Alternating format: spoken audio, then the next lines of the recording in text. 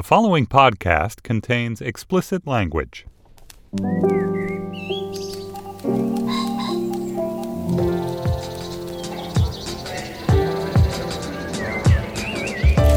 I'm Dana Stevens, and this is the Slate Culture Gabfest, The Great Work Begins edition.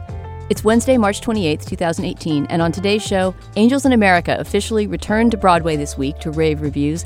How does Tony Kushner's 7.5-hour masterpiece resonate with 2018?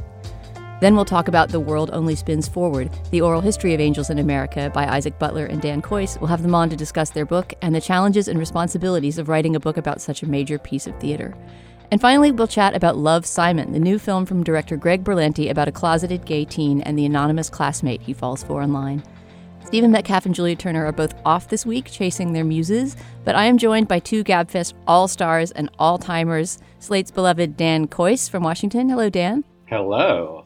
And here in the studio with me in New York, Isaac Butler. Hello, Dana. Hey, so glad to have both of you guys. Okay, so you are, of course, co-authors of The World Only Spins Forward, The Ascent of Angels in America, which we'll be getting to in our second segment, but inevitably we'll be bringing into our first segment about the play as well. So we have some clips to listen to from this new production, this London to New York production. But before we get there, just for those of you who have either no experience with Angels in America, or it was long ago, or maybe you only saw the Mike Nichols directed version for HBO, which was what year, Isaac? 2003. Right. And the original stage play, of course, was 1993, one decade before that. So we're going to just maybe briefly go over what this massive two-part play is. Really, it's two separate plays.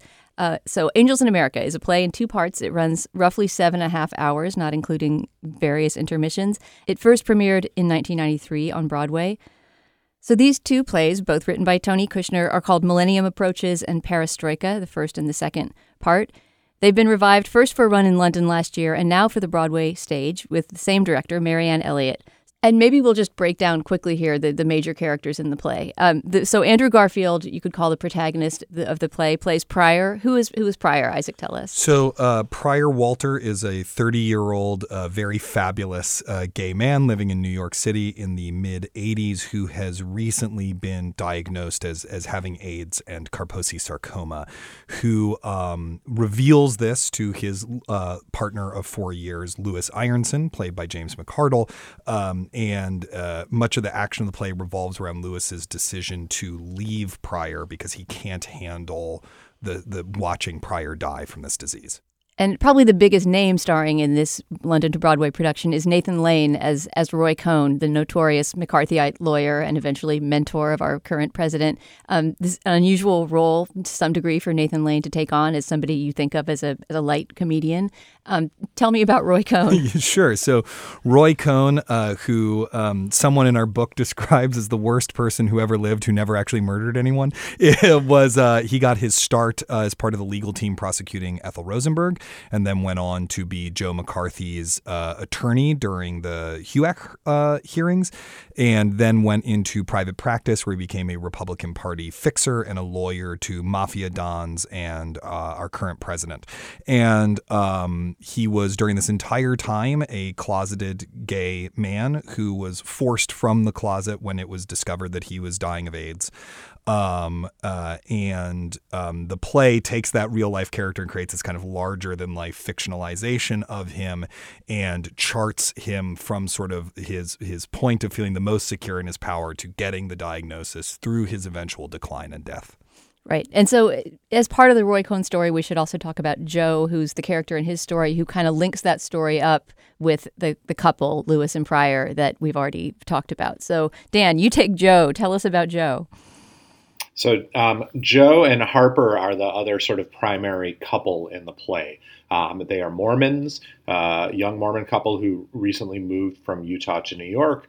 Joe is a clerk in the courthouse, and he's also a Roy boy, which is to say he has been taken under the wing of Roy Cohn, who's taken an interest in his career and wants to help him advance. Joe's also a gay man who is struggling with his identity and struggling to come to terms with it.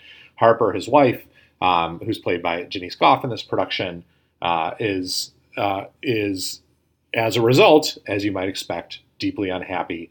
As we first meet her in the beginning of the play, she is popping Valiums, hallucinating, and trying to figure out what secret her husband in this production, played by Lee Pace, is keeping from her.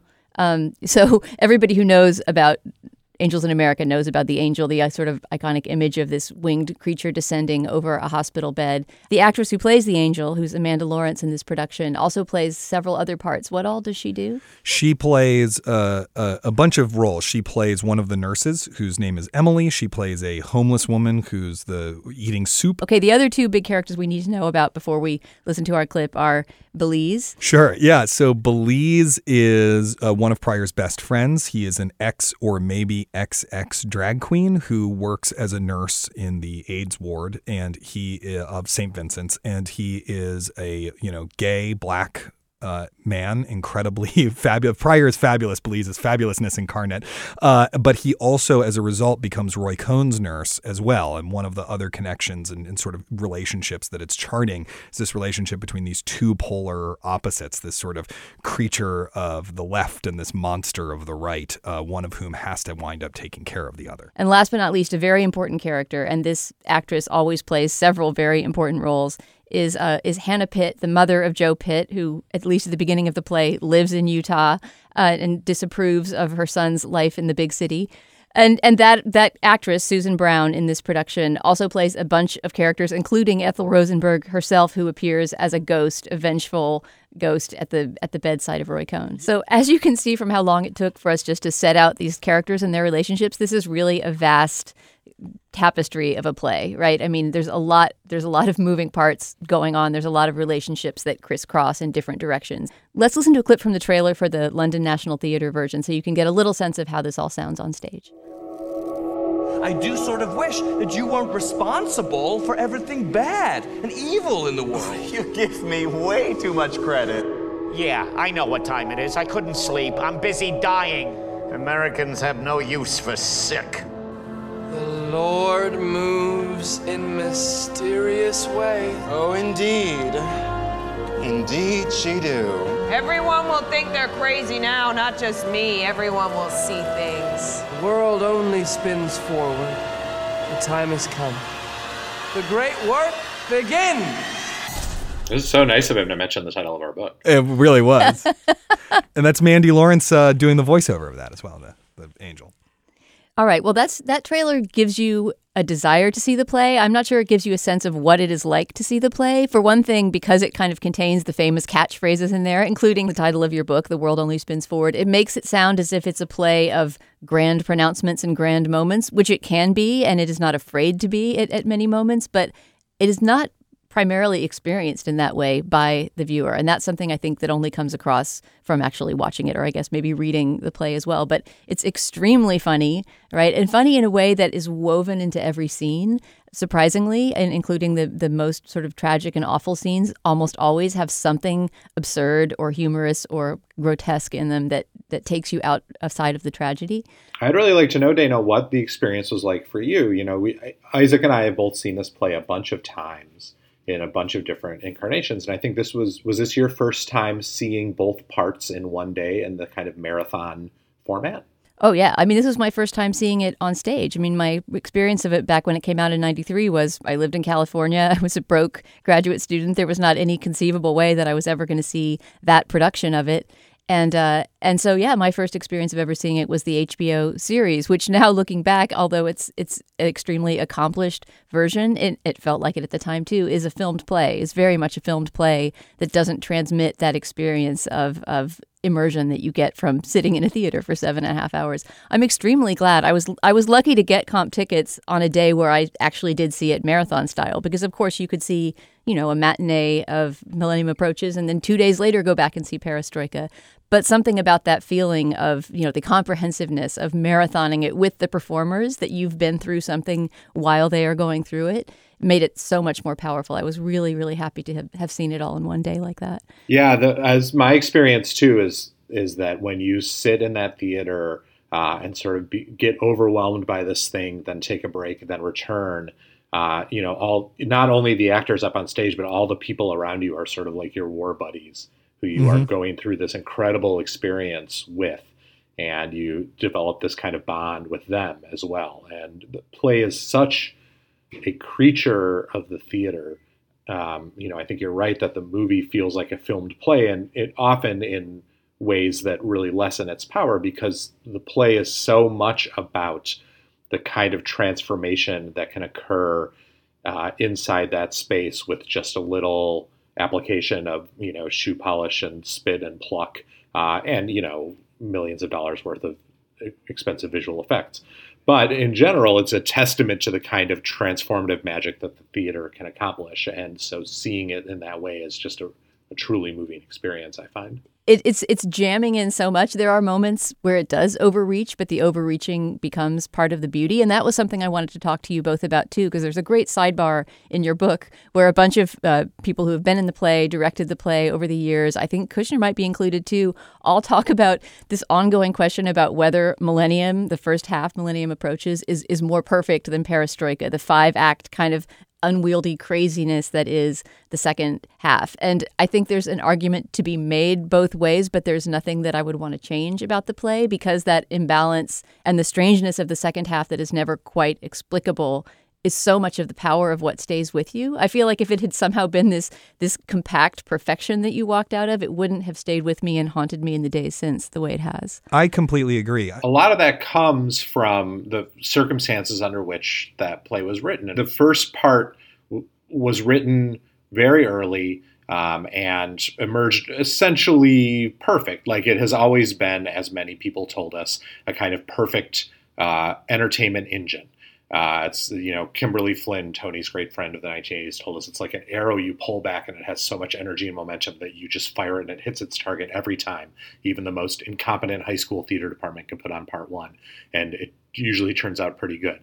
Whereas part two was written under the pressure of the success of part one, and it was written in a way to try and not only resolve all the conflicts and cliffhangers of part one, but to solve the immense kind of epistemological problem created by part one, which is how do you write the conclusion to a thing that is in and of itself about how no things have conclusions and about how progress can never end and about how a resolved ending is not what, in fact, all of us are in this game of life for.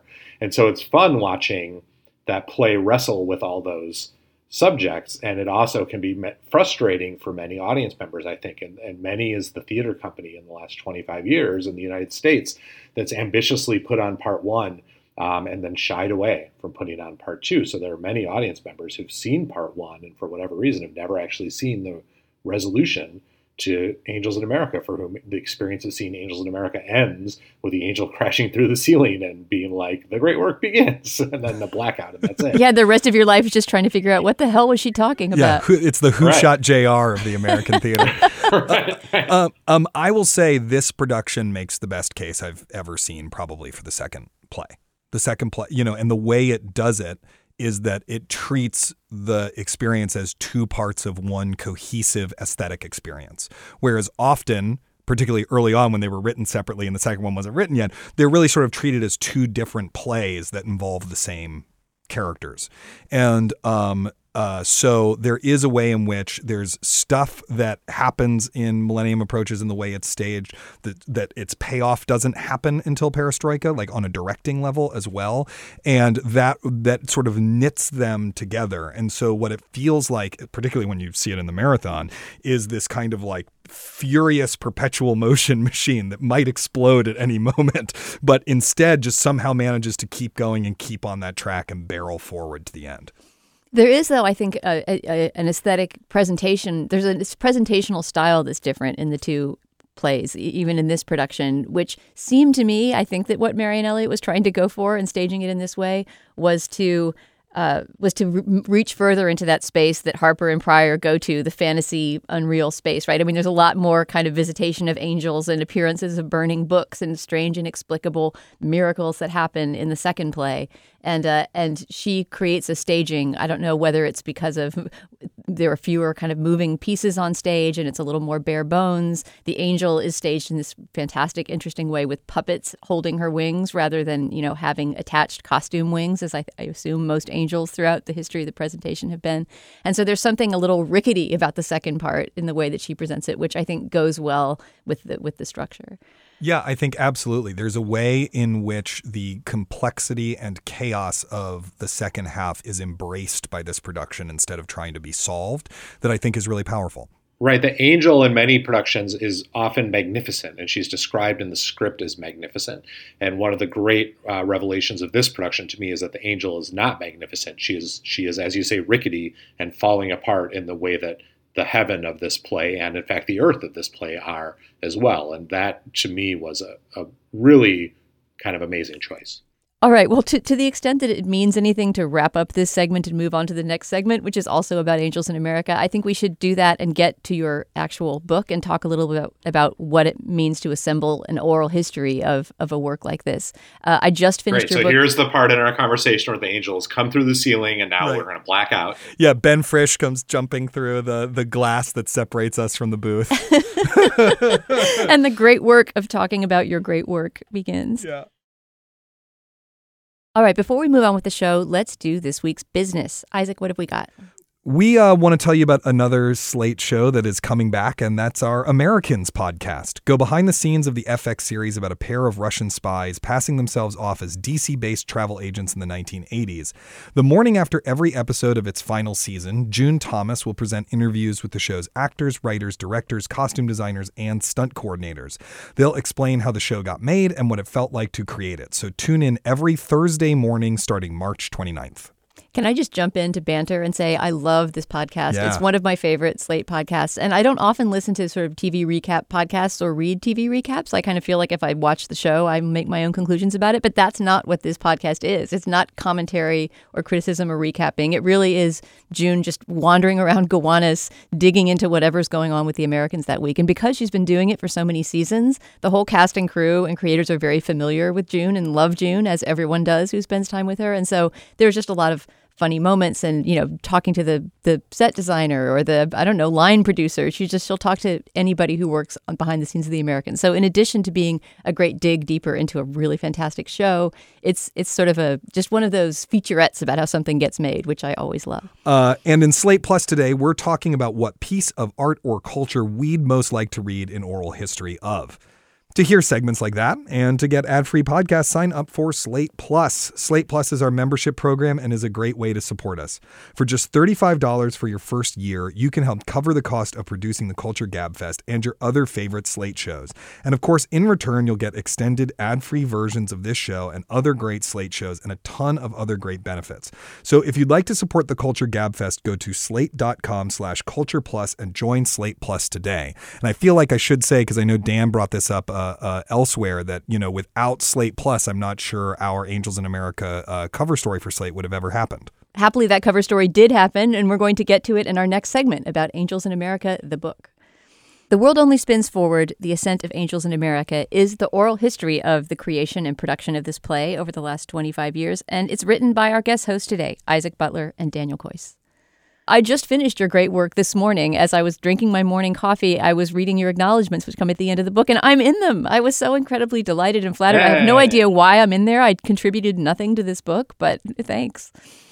Steve and Julia are in there as well. You talked about the original Slate piece with us on the Gabfest. So that's right. Thanks for that. This did spin out of a Slate piece that you did in 2016, correct? Which you had planned to just be a freestanding little tribute to the play. Well, we initially, I think, wanted to do like a freestanding thing, but the story very quickly, much like the play got away from Tony, you know, when Tony Kushner was originally writing this play, it was going to be a play for 5 men that was going to be under 2 hours long and be a musical. And be a musical, right? So in much the same way that the play kind of, you know, grew and grew and grew and got out of control, the same thing happened with the story of the play, because the story of the play is huge. All right, so talk to me about how you cast your net wide. When you go in and sign a contract and tell somebody that you're going to write an oral history of Angels in America, and you've got 25 years of producing the play to go back and look into. First of all, how did you cast your net and gather your sources?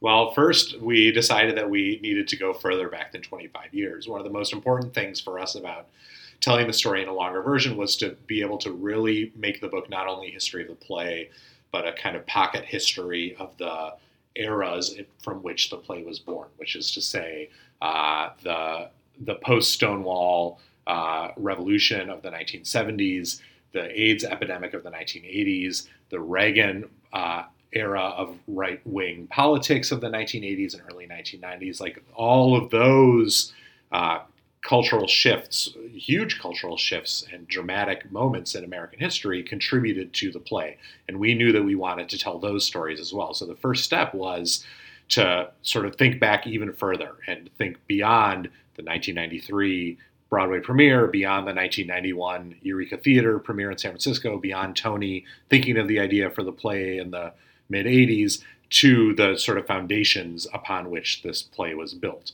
And then after that, it was a matter of just literally sending out 10 trillion emails like to everyone we could think of who had something to say about those topics, about the play, and then casting forwards about the play's impact, which meant, for my part, for example, one of the most pleasurable aspects of doing this project was through endless Googling and LexisNexis searching, tracking down every single regional theater and small theater and college theater production of Angels in America that's happened over the last 30 years, and finding every actor who I could find an email address for and asking them if they want to talk about playing the part that they played, because it gave us the opportunity to sort of create not only the history of the play and the times it sprang from, but the sort of histories of each of these the 8 characters we described at the beginning of the show, because we had the opportunity to talk to all these actors who played all these characters.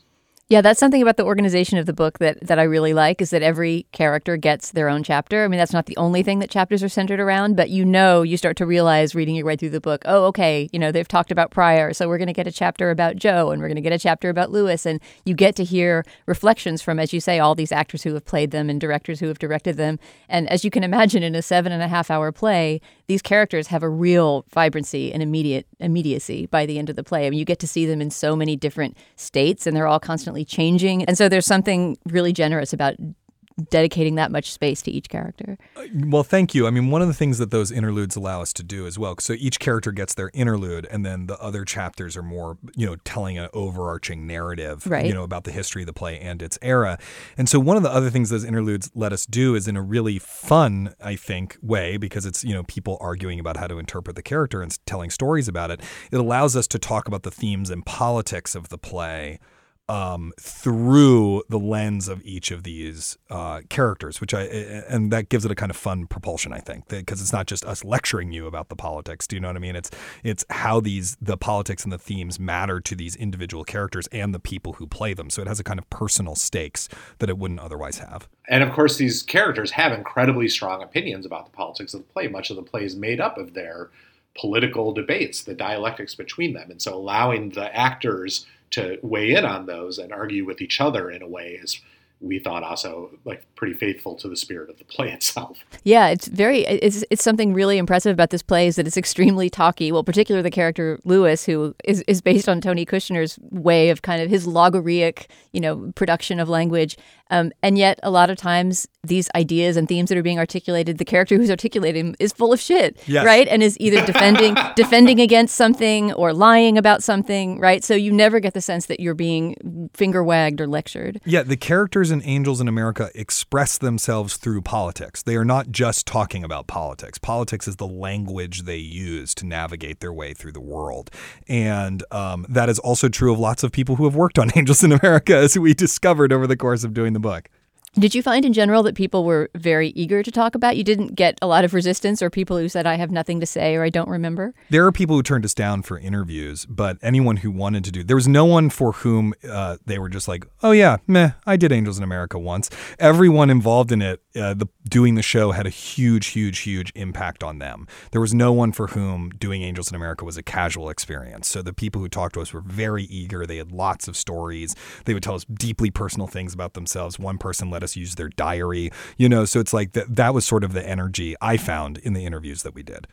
Would you always do one-on-one? Because you manage to edit these things sometimes in such a way that it sounds like some people are in the same room together. Did you ever get people together who had appeared in a certain production together and interrogate them as a group?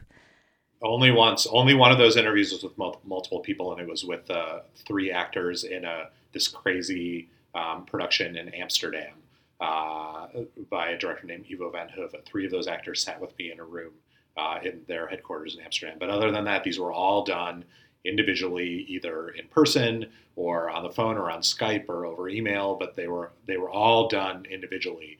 And then the goal of the editing project was to make it feel as though you were in the midst of this big cocktail party where everyone had had like a drink and a half and was cornering you to tell you their story of Angels in America, but then getting interrupted by other people who had different memories and want to fight with them about it. Yeah, well, kudos to your editor and to whatever editing you guys did, because in many, many scenes, it feels as if people are bouncing off each other to the extent that you'll put, people will say almost identical phrases sometimes about how it felt to play a character, and you're aware that they might have played that character 20 years apart from each other. Yeah, totally. I mean, we were influenced by, documentary films that are very deft in how they edit testimony together. And also, there's this sort of vogue in theater called verbatim theater where you're interrelating interviews. And actually one of the authors of one of the landmark works of that theater called Execution of Justice, and her name's Emily Mann, is in the book. And, those sort of theatrical rhythms of voices coming together were very important models for us when we were kind of putting all this together. Dan has a theater background. I have a theater background. And so, we wanted it to feel like this sort of very exciting play almost as you're reading it. Something I noticed, too, is that you are not, just like the play itself, you are not particularly reverent about the text. Like your book of life is occasionally gets some burns, sick burns. One of which I can think of is that those Dutch producers of the play, that play that was put on in Amsterdam, didn't do the last scene, right? They cut the last scene because they said, oh, it's so American. They found the very, very ending scene, which I guess I won't give away if you haven't seen the play, but it involves, getting to revisit, sort of our beloved characters that we spent so much time with. And it ends on this kind of benediction where Prior turns to us, to the audience, and sends us out into the streets and saying the great work begins. And that was the scene that they cut. I mean, personally, maybe it's very American of me, but I wouldn't have wanted the play without that scene, because there's this wonderful sense, and I think this is something Tony Kushner says in your book, that it's almost like Puck wishing you goodbye at the end of Midsummer Night's Dream, that there's this sense that you're being blessed by the characters. Right. Well, that scene got cut by that production, and they were very forthright about their feeling that it just didn't work. And we were pretty eager, I think, to include a lot of the conflict that sprang up over the course of the creation of this play, because it's a play about conflict, right? And there were very strong personalities throughout the development of Angels in America, often at loggerheads about what the future of this play was and what the job it ought to be doing. And to not tell those stories of people getting fired and people having fights and people being frustrated with each other would have been misrepresentational, but it also would have been not very much fun. Like as a backstage drama, there's a lot of juicy shit in this that we wanted to make sure people didn't miss out on. And there's even some bubble bursting from within the theater world, right? Like I think it's Joanne Akalaitis, isn't she the former director of the Public Theater? Yes. Who doesn't seem to be that crazy about the play and says, I read your piece in Slate. I thought it was a bit hyperbolic. Yeah, overly reverential. Yeah. I remember when that happened in the interview, and I was actually sort of like secretly fist pumping. I was just really glad that there was someone that was pushing back a bit on the consensus about the play and about our piece on the play. I mean, Dan and I don't want to speak for Dan, but we're both very confident that this is a great work of art, that Angels in America is a great and important work of art. And so we don't mind hearing people tell us that they disagree. That disagreement is interesting, and getting that disagreement into the book is interesting. Another interesting thing was how many people we found who we tracked down because we had seen something negative about the play they wrote. And when we got in touch with them, they were like, actually, over time, my feelings about it have changed, and I really love the play now.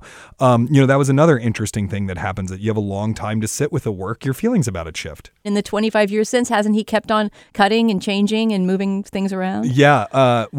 In the book, only in the second play. Yeah. Well, he doesn't change the first play. Yeah. In the book, he calls it the most expensive writer's block in history or something like that. He has continued to tinker with Perestroika. And one of the wonderful things about that is, of course, Perestroika is a play about constant change and how we'll never be finished, and the play will never be finished. And indeed, bringing it back to Broadway, he rewrote stuff for the national production when it was in London last year. And as it's come back to Broadway, he's done rewrites on it as well. He opened it up and has been tinkering again. Well, it seems like he's almost like Samuel Beckett in the degree of control, not control, but involvement that he wants to have. I mean, the difference from Beckett, of course, is that Beckett had very rigid rules about exactly how his plays could be produced, and you couldn't do this and you couldn't do that. And Tony doesn't seem to have those kind of limitations, but he is very hands-on as a writer, even having written the play 25 years ago.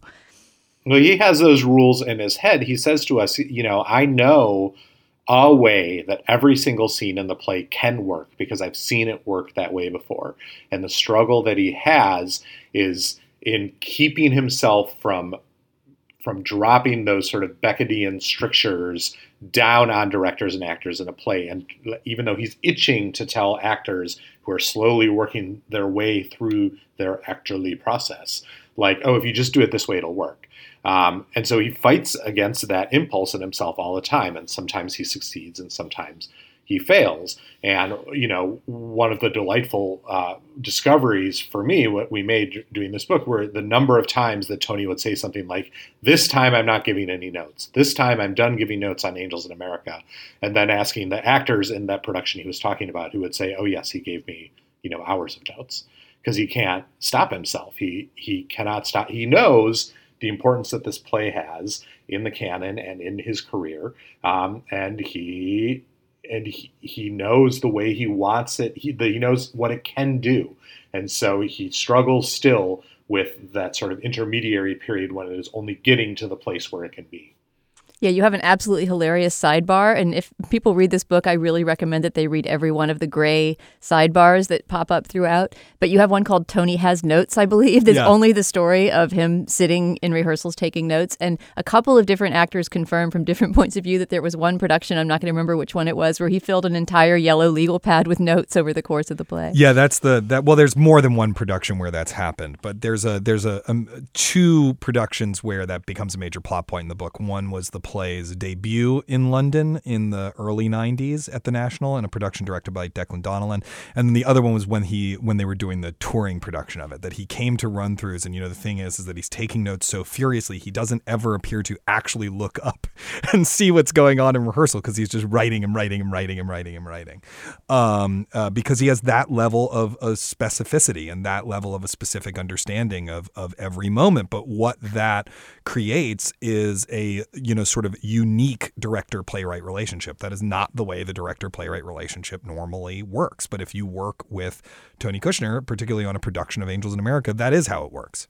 All right. And so for our final, this is our benediction, okay. our Prior Walter style benediction for listeners. Let's say you're listening to this and you just don't know Angels in America from a hole in the ground, but you're now interested in it. What should that person do first? Should they read your book? Should they watch the HBO series first? Should they read the play? They should buy our book first. Several copies. But they shouldn't read it until after they have experienced the play in some way, whether through the HBO film, which you can get on Amazon Prime or I believe HBO Go if you have it. It's also out on DVD and orderable, or seeing a production. It's not. You don't only have to come see this play on Broadway. They're doing it at Berkeley Rep in San Francisco later this spring. A production just closed in Louisville. Small theaters all over the country do this play all the time. But yeah, I would say experiencing the play in some way, either seeing it or reading it, is such a joy that I would urge everyone to do it whenever they have the chance to do it. And we love this Broadway production. We have some problems with the Mike Nichols HBO movie, but its problem is not that it's not a faithful representation of a lot of what makes the play really beautiful and great. It really is. Its problem maybe that it's too faithful in the end. But as a way of sort of grokking what Angels in America is, that Mike Nichols HBO production, with Al Pacino and Meryl Streep and Emma Thompson is a great starting point. I am also going to go to bat for reading the play. I think often plays don't read that well because, they're meant to be read out loud, so they don't read that well on the page. But Angels in America is deeply pleasurable to read. As a reading experience, you can just sort of hear the voices of these characters. The stage directions are very delightful and very charming. You get a real sense of Tony Kushner's personality through his notes that are in the book. Just as a reading experience, the play is also quite wonderful and very, very, very funny. I think that's what I'm going to do next, actually. What I would like to do is go back and see the entire play again. But given that I don't think they're going to comp me twice, I'm going to read the play next. All right. Well, thank you so much, you guys, for writing this book and for coming in here to talk about it. Thank you. Thank you. And to any of you out there who have seen the play, have been in the play, have thoughts about the play or questions, please go to our Facebook page, facebook.com/culturefest, and let's chat about it. Love, Simon is the new film from director Greg Berlanti about a closeted gay teen and the anonymous romance he sparks online. It's based on the novel Simon versus the Homo sapiens Agenda by Becky Albertalli, and it stars Nick Robinson as Simon. The movie has garnered mixed reviews. We are joined by Slate's science intern, Alex Barish, to talk about it. Welcome to the show, Alex. Hey, thank you. In part, we're having you on, I should say, because you are closer to the demographic that this movie is aimed at than any of the other conversants, these middle-aged straight people over here. Yeah, exactly. So given that you are both closer to the generation, not a teenager, but in your early 20s, right? Yep. And also a gay person, we thought we would get your point of view on a movie that tries to do a lot of things, succeeds at some of them, and is, to me, is a great curiosity to talk about, although I have to admit I did not love Simon.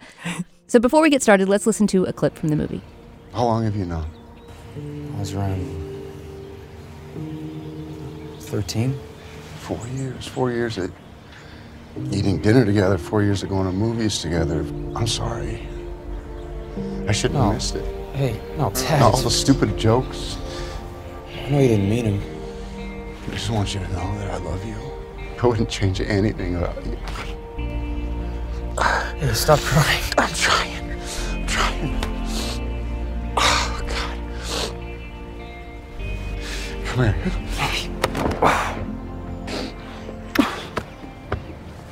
All right, so those moist voices belonged to Nick Robinson as Simon and Josh Duhamel as his father. And that scene takes place, I guess, a few days or a couple of weeks after he's come out to his parents. And his father's been a little silent about it, so he hasn't known how he felt. And that's the moment that they bond. I mean, as much as I'm cackling at that in the studio right now, I think I did get a little bit misty in the theater. It's one of the several moments in the movie where they're like kicking you right in the feels as hard as they possibly can. But it is effective at doing that. I certainly moistened up multiple times over the course of seeing it. I cried like a fucking baby. What is wrong with you? Jesus Christ.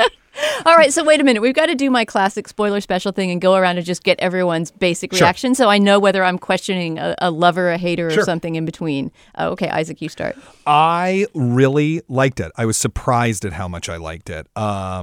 I was very moved by it. The whole audience, it was like a half full theater because I saw it last night. I saw it Monday night at like 8 p.m. But everyone burst into applause at sort of the very ending climax of the movie. And I thought the performances, particularly from all of the adults in the film, were quite good. I have some reservations about it, which I'm looking forward to getting to later. But I liked it and I was happy I saw it. And what about you, Alex? Yeah, I mean, I mostly found it delightful. I also had some reservations, but I thought that it was really well executed on the whole. And just seeing a film like this in a theater full of teenagers and older people who are just applauding this gay love story felt really special to me. So yeah, I'm pretty strongly in favor of Love, Simon overall, although there are things that I'd like to unpack about it. Yeah. What about you, Dan? Obviously, you wept more than any of us, so maybe you're the most pro. I thought it was totally adorable. My kids also thought it was totally adorable. I love this movie. I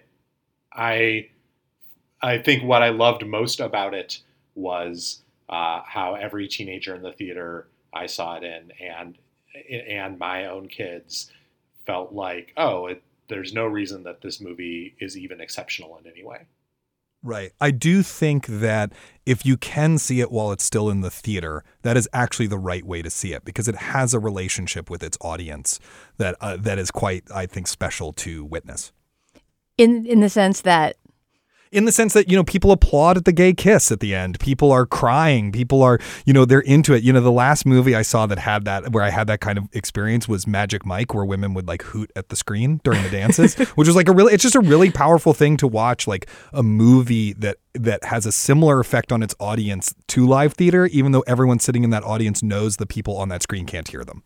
But can I be a mild spoiler hater here? I mean, the last kiss at the end. We can talk about this because, of course, it's a rom-com, right? Of course, there's going to be a final kiss at the end. That moment to me it achieved the opposite of what it was trying to achieve. Instead of making me want to pump my fist in the air with pride and happiness that the two of them had come out and gotten together, it seemed incredibly staged. A part of me resists the glossiness and the feel-good benignity. Is that a word? The benign nature of this movie. That it seems so allergic to having anything even slightly prickly in it. Yeah, I mean, one thing that I found interesting, because I've also read the book that this is based on, and in the book, that scene doesn't happen. I found it quite interesting that they made that choice to kind of very consciously fall into these rom-com tropes. And I felt like it to an extent, it's kind of a commentary on how teenagers sort of shape their lives around what they're seeing on screen, and the fact that Simon hasn't had a film that could provide that kind of template for his own life, and so he hasn't felt able to talk about his own sexuality and act on his sexuality until this moment. It was interesting that this was kind of giving gay teenagers their own script for how to navigate that in the absurd kind of confines of this genre. I guess the question would be, how do you feel about being served up a classic, corny, glossy, mainstream rom-com, just like mall ready, right? This is like multiplex ready. And if you think of that as an important achievement, a kind of representational milestone, then this movie does jump through that hoop. But to me, it felt like a dutiful hoop jumping. Dana, gay teens deserve an incredibly basic teen movie of their own. It is so basic. It's extremely basic. Yeah, it is. I mean, it's like if you watch any of those Nicholas Sparks movies, I think that makes this look like Casablanca by comparison. Do you know what I mean? Just because like there does seem to be a sincere, actual desire on everyone's part working on the movie to tell this story in a way that in some of those sort of extremely basic teen rom-coms, it just sort of feels like they're just watching their bank account balance grow. Oh yeah, it's not cynical in the least, and I do appreciate that about this movie. Everybody seems to be cheerfully and enthusiastically participating in it. And there are many scenes, including the one that we heard with the dad, that is, as hokey as they are, somehow worked. But it's more, I mean, and I've seen this in a few reviews of the movie too, that this is a very conflict-free world that Simon lives in, right? Which I guess is part of the basicness. Rom-coms always tend to take place in this Nancy Meyers-like upper middle class affluent bubble. But this movie is very much that, right? I mean, Simon inhabits this Atlanta suburb. It's very posh. He gets a new car as a present at the very beginning of the movie. I mean, I'm not going to... Right, well, he's saying, I'm just like you to the audience. Yeah, exactly. yeah, we wish. Well, I will say that, the thing that bugged me about this movie is the sort of pervasive blandness of all of the teenage characters in it, that there is it's very purposeful and pointed. The first line of the movie is I'm like you, or I'm just a normal guy, or whatever. Yeah. There's literally a shot of him putting on his pants one leg at a time during the opening voiceover about how normal he is. And they have no traits. There's nothing about them really. And while the movie is sort of drawing, I think, very clearly on the John Hughes tradition of 80s, teen movies, if you look at those movies again, and I'm actually not even a huge fan of those movies, every character in a John Hughes movie is very clearly delineated. They have something weird about them that makes them a misfit. They're complicated and interesting, even if they only have a few lines. And so the weird thing that happens over the course of watching the movie is the only thing that makes these kids particular and individuated is their pain. One of them has a divorce that their parents have gone through, and she's upset about it. Simon is in the closet. There's another character there's two characters who are struggling with unrequited love, and so that aspect of it started to really bug me. That was the thing that bugged me as the film went on, was that sort of pervasive blandness. And then you have all of the adults who are played by Tony Hale and Natasha Rothwell from Insecure as the drama teacher, who's amazing.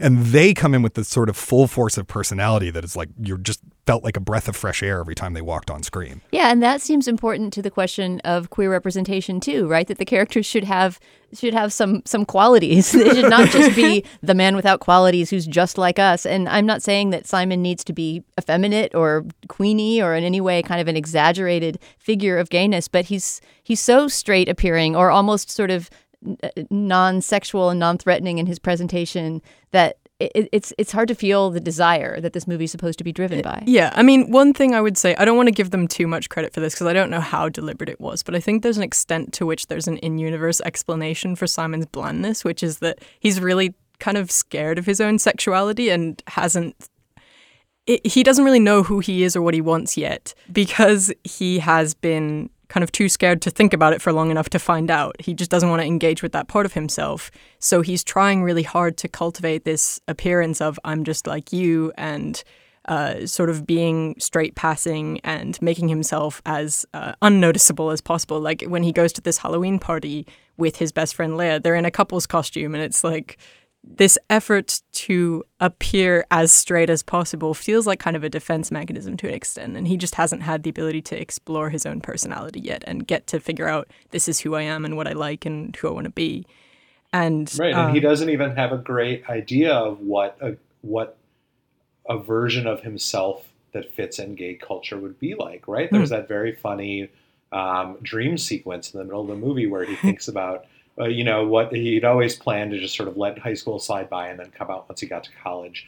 And there's that sequence of him and a bunch of people at liberal university in the background say, dancing around to Whitney Houston's I Want to Dance with Somebody Who Loves Me, all wearing beautiful primary colors. That's the very simplified, almost like Lego version of gay life that he can imagine because I think, as Alex says, he hasn't had the courage or he's been too scared to imagine himself into gay life in any real way. He doesn't have any sense of how he might fit in what to him is still a kind of alien world.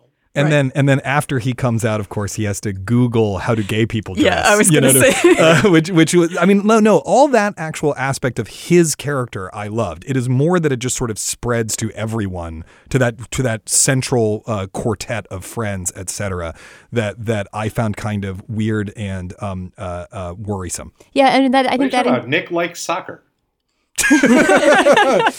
Liking soccer. I don't even have a response to that. I didn't mind that Simon has this sort of performative normality, right? It is more that it just seemed like everyone in this high school, very few of the two characters who have personalities are the villain of the movie, Martin, and the fabulous out black gay character of Ethan. Those two kids get personalities, and everyone else is, as Dan put it, one of them likes soccer. Yeah, and that happens on the level of race as well. And this quartet of friends that go out for coffee every morning before school, 2 of them are black, 2 of them are white. There's this kind of, I mean, it reminds me of those sitcoms that imagine those affluent worlds where there's no such thing as, racial polarization or kind of tension, that there's just this happy, diverse, bland universe. All right, I'm going to leave you, Alex, with the last word. Would you send gay teens or any teens, high school students of your acquaintance, to see Love, Simon? Yes, I would. I think something that's important is when Martin has this sort of attempted apology after there's quite a homophobic incident in the school after he outs Simon. And then he says, "Oh, I didn't realize kids still did shit like that," as his apology. And Simon's like, "Well, actually, they do." And I think there has been a degree to which people are like, "Oh, today's teenagers don't really need this film." But tolerance in America is actually decreasing for the first time in years in the current climate, and we're still at a point where like 1 in 3 adults said that they would be uncomfortable if their family member turned out to be LGBTQ. So I feel like if this slightly bland film can reach some of those audiences and change some of those minds, or just help the parents and the kids to understand themselves and each other better, then it will have absolutely been worth it. And also, it's quite a nice film. So yeah, I enjoyed it a lot, and I suspect a lot of other people will too. Yeah, it's sweet, it's bouncy, it's full of energy and good performances. I send you forth with my blessing. Go see Love, Simon. Thanks so much, Alex. No, thank you. And come talk about it on our Facebook page if you care to at facebook.com/culturefest.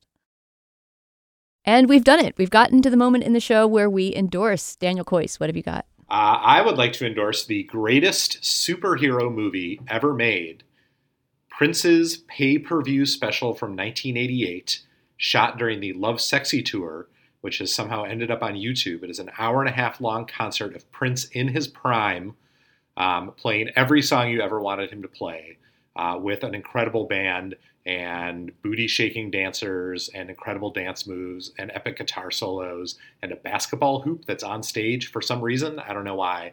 Is it called Love Sexy if you search for the actual title? We will post it on our Facebook page, but you can just look for Prince 1988 Love Sexy Special, and it will probably come up. It is totally worth watching from beginning to end if you would just like to spend a little time one day in awe of like the greatest entertainer any of us will ever see in our lifetimes. His hair is spectacular in this video. His outfits are outrageous, and then there's this one stretch toward the end where the song order, I shit you not, is Let's Go Crazy, When Doves Cry, Purple Rain, 1999, Alphabet Street. That's like, it's absurd. It's great. It's like an hour and a half of perfection. I can't recommend it enough. This is exactly one of those things when right after Prince's death, it was impossible to find anything on YouTube, right? And you had to, I don't know, bootleg something from Russia in order to see a concert performance. But that stuff is starting to become available now? Right. Well, it's becoming available at the same rate it always was, but it's getting taken down much more slowly than it used to. Right, because Prince doesn't have his people on it maybe with the same ferocity as before. I always imagine it was Prince himself coasting through YouTube with indefatigable energy, sending off cease and desists with like his little glyph at the bottom. That's a great one, Dan. I'm definitely going to watch that. All right, Isaac, what have you got? On March 23rd, the great British mystery novelist Philip Kerr passed away at the age of 62. And that got me thinking about this trilogy of novels he wrote, which can be bought in one single volume, called the Berlin Noir Trilogy. And since I was on the GabFest last time talking about Babylon Berlin, and since this is also a trilogy of detective stories set in the Weimar Republic and then eventually during World War II in Germany, I thought it would make a great fit. The Berlin Noir Trilogy is one of the great works of historical detective fiction. It follows a social democrat ex-police officer named Bernie Gunther as he tries to solve missing persons cases. And because it's in the early days of I guess the first book takes place right after the Reichstag fire, actually. So it's in the early days of the Nazi regime. The missing persons cases are often local Jews. And it is all three of them are just absolutely brilliant. They're great mysteries. They're really entertainingly written. They engage with the darkness of that era in a serious way, and their use of research is really profound. They're just beautiful books. He left that character for a long time and then picked him back up towards the end of his life, and those books are not, there's diminishing returns there, but that initial trilogy those are three of my favorite mystery novels I've ever read. Oh, that's great. That's a very Metcalfian endorsement. I hope he listens. Oh, no, he never listens to the show. Maybe when he's not on it, he'll listen. Yeah, exactly. But that kind of noir sounds right up his alley. All right, those are so good. I have to up my endorsement game here to keep up with you guys. All right. So what do you got? Well, a few weeks ago, I believe on this show, I endorsed Filmstruck, subscribing to Filmstruck, the great streaming service that just joined up with Criterion and joined up with Warner Archive. And it basically is the place to go now for kind of repertory cinema in your house. So I hope all of you listen to me and subscribe to Filmstruck, because now I have a specific offering on Filmstruck to endorse, which is that they're doing this package this month. I believe it lasts for at least a month. I think they tend to do their turnovers about every 4 weeks. They're doing this package of films by and one film about Apichatpong Weerasethakul, perhaps the funnest name to say I've ever gotten to say in an endorsement, who is the great Thai filmmaker who made the movie that he's most known for in the U.S. probably is called Uncle Boon Me, who can recall his past lives. He's impossible to describe, but experimental, avant-garde, but also his movies are really emotional and relatable and beautiful. So Filmstruck is currently streaming 5 of his movies plus a documentary about him. The movies have such beautiful titles that I have to read them all. I've only seen 2 of these. Uncle Boon Me, who can recall his past lives, which I mentioned. Mysterious Object at Noon, who would not want to see a movie with that title. Tropical Malady, Syndromes in a Century, which was, I believe, his first movie, at least the first one that made it to the U.S., and his most recent, Cemetery of Splendor. They're also showing a documentary about him So I just feel so lucky that Filmstruck is out there and giving a place for unusual movies like this that otherwise you would just have to wait and wait till they come for 1 week to your local repertory house. So Api Chop Pong Weerasethakul on Filmstruck.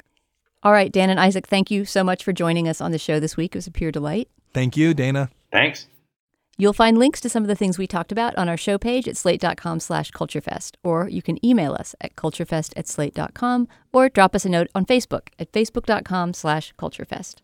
Our Twitter feed is at SlateCultFest. Our producer is Benjamin Frisch. Our production assistant is Daniel Schrader. And the executive producer of Slate Podcasts is Steve Lickteig.